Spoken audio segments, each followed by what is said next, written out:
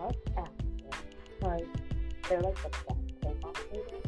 I know it's really sad that we're not doing Arctic, but we all know as all of them, even their place in heaven.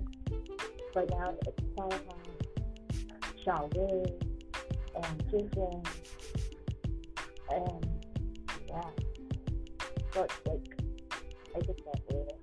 But now, it's gotta keep it fun, Astro, and they're gonna make music, I just know it, and yeah, that's it. So that's all the gossip is, Astro, and everything else.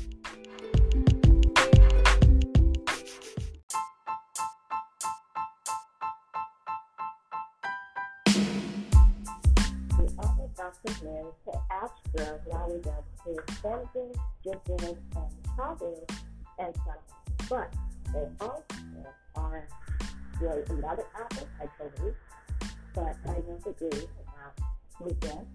But now it's generation is Astro wants to get music, and I think their content journey. So now they have a lot of stuff going on for them. Right? And let's keep our thoughts about Astro and everything else for them. But Andrew will come back to the military.